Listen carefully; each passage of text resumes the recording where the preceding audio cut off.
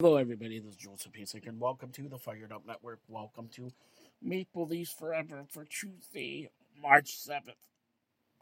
Tonight, the Maple Leafs took on the New Jersey Devils. The Maple Leafs scored 3 goals in the third period en route to a 4-3 victory over the Devils. Scoring tonight for the Maple Leafs, Galchenyuk, his 14th in the second period at 7:30, assisted by Nylander and Lafferty. Marner, his 23rd, shorthanded, unassisted at 4:57 of the third. And then Bunting at 15:10, his 20th from Hall and Camp. And then Austin Matthews, power play 17:07 from Mitch Marner and William Nylander. The Devils outshot the Maple Leafs 33-25 in the game. The Leafs won for 1 with the man advantage. The Devils 1 for 3.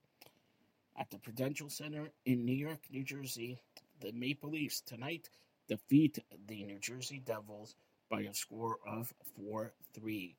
Maple Leafs will have a few days off tonight, this week, before returning to action at the Scotiabank Arena Saturday, March 11th, 7 p.m. Hockey Night in Canada versus Connor McDavid and the Edmonton Oilers.